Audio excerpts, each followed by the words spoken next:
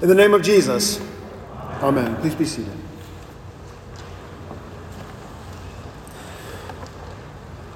John the Baptist preached in today's gospel, "Prepare the way of the Lord."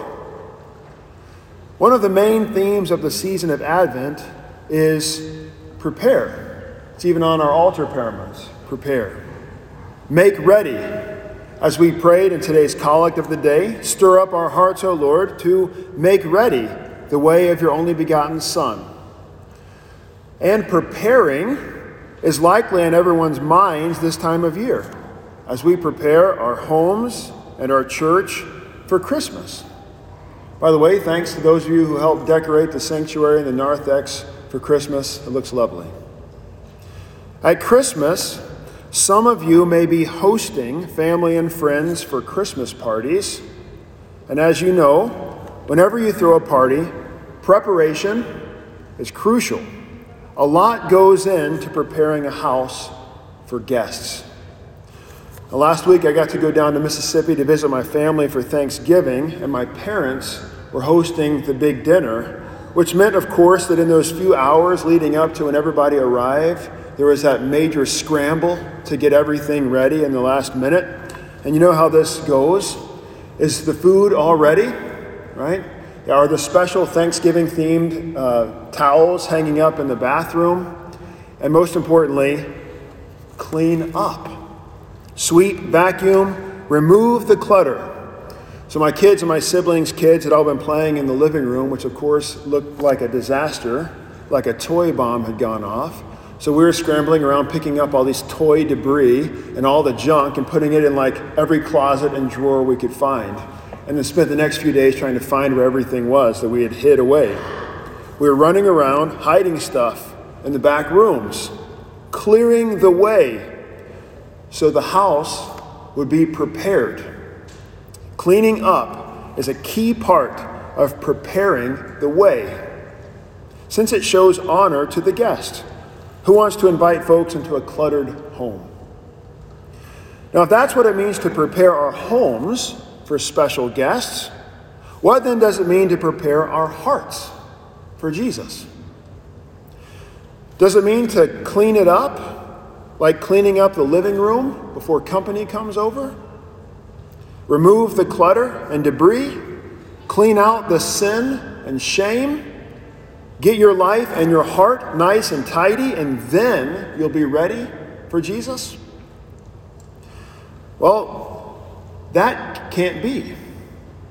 After all, Jesus only comes to forgive sins and to cleanse sinners. So, think about it. If preparing for Jesus meant cleaning up your life from sin, then you would have cleaned your life of the very reason that Jesus came in the first place. You would no longer need him. Jesus only dies for sinners. He does all the dying, all the forgiving, and all the cleaning. We can't clean it anyway. If it were up to you and me, we just make it worse, like asking a 2-year-old to clean her diaper. No, Jesus does all the cleaning. So, what then does it mean to prepare the way for Jesus? It means to repent. But repentance does not mean to clean up yourself, to make your heart ready for Jesus, since Jesus is the cleaning one. So repentance must mean something else than you ridding your life of sin or hiding your shame in the back rooms. Repentance is what John the Baptist was all about. Luke 3, from today's gospel. John went into all the region around the Jordan, proclaiming a baptism of repentance for the forgiveness of sins, as it is written in the book of the words of Isaiah the prophet, the voice of one crying in the wilderness, prepare the way of the Lord, make his paths straight. Every valley shall be filled, and every mountain and hill shall be made low, and the crooked shall become straight, and the rough places shall become level ways, and all flesh shall see the salvation of God. Make the paths straight. It's a great image for us to consider. Fill the valleys, lower the hills, straighten the crooked paths, and smooth out the rough ones. But how do you do that? If you're leveling out valleys and hills, then you need to have some kind of perfect standard by which to measure flatness, don't you? And if you're making something straight, you have to know what straight is. And how can you know what rough looks like without some kind of standard of what smoothness should be? You have to have a standard, an ideal, a perfect measure by which to judge things that are crooked, low, high, or rough. And so for the Lord, that's the law, the 10 Commandments. And that is what prepares the way. You have to know what straight is if you're going to identify what's crooked. You have to know what smooth is if you're going to find the rough places. That's how God uses his law. He holds it up to us to show us our crookedness, our rough edges, our full-blown sinfulness. And that's what John the Baptist was doing out there in the wilderness. And it really gets to the heart of what repentance is. Seeing your sin for what it is, confessing it to God, and throwing yourself before his mercy. John held up the 10 Commandments to everybody who came out to hear him. To those with abundance, John told them to give generously to their neighbor who had physical lack. To tax collectors, he told them not to abuse their authority or to steal from their neighbor.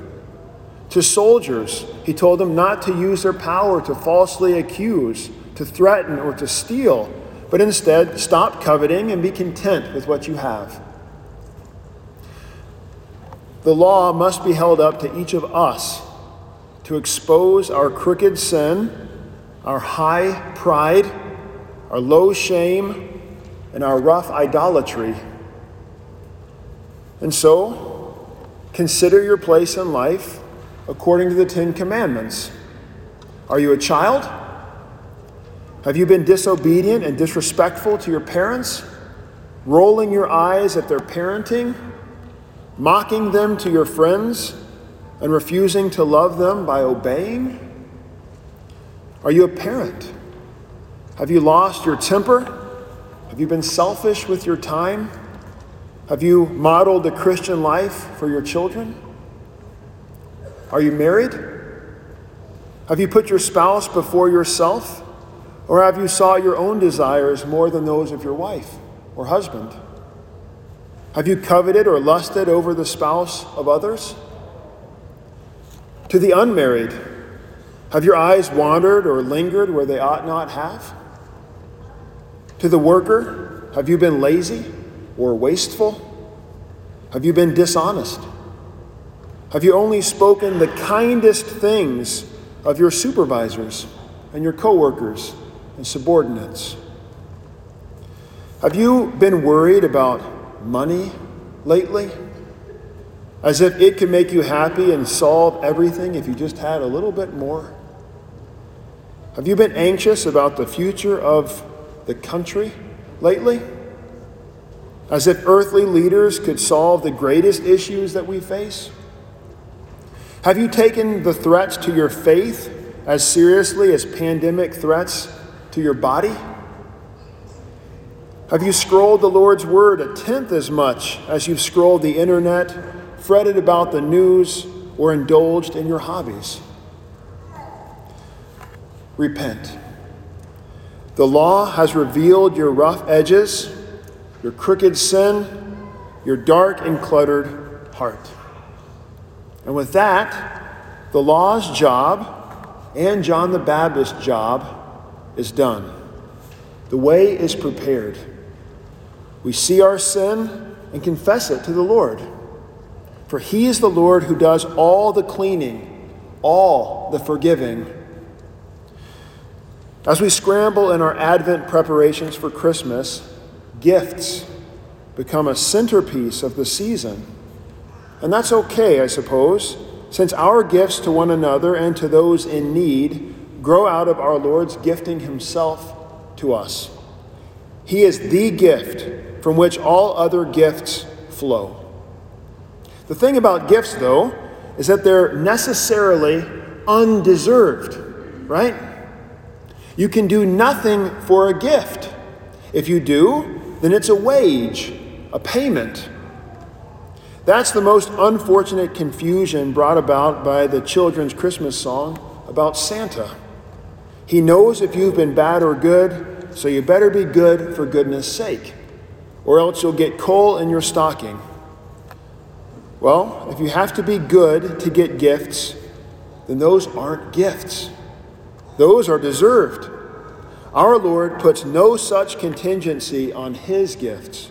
In fact, his gifts are only for the sinful, only for the undeserving. With him, repentance and forgiveness are all undeserved gifts from him to sinners with plenty of high places, low moments, rough edges, and crooked hearts. He comes for you and your family, and he does it all for you. All the preparing the way by having his law preached to you to reveal your sin. All the calling back to him in repentance. All the cleaning and all of the forgiving. In the name of Jesus, amen. We stand for prayer.